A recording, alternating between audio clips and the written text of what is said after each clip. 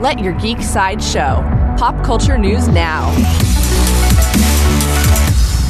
Hey, this is Susan, and here are your daily geek headlines.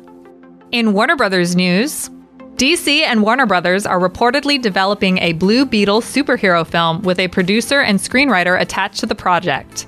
The Blue Beetle film will focus on hero Jaime Reyes, the third DC character to assume the mantle, who uses an alien suit of armor to fight villains.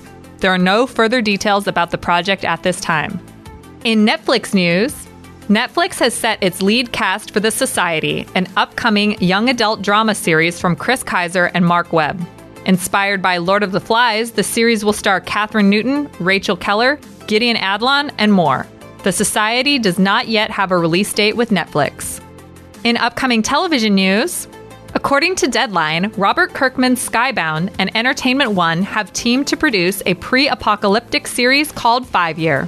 The series will follow the lives of individuals in the final 5 years before a fatal meteor collides with Earth. There are no further plot details about 5 Year at this time.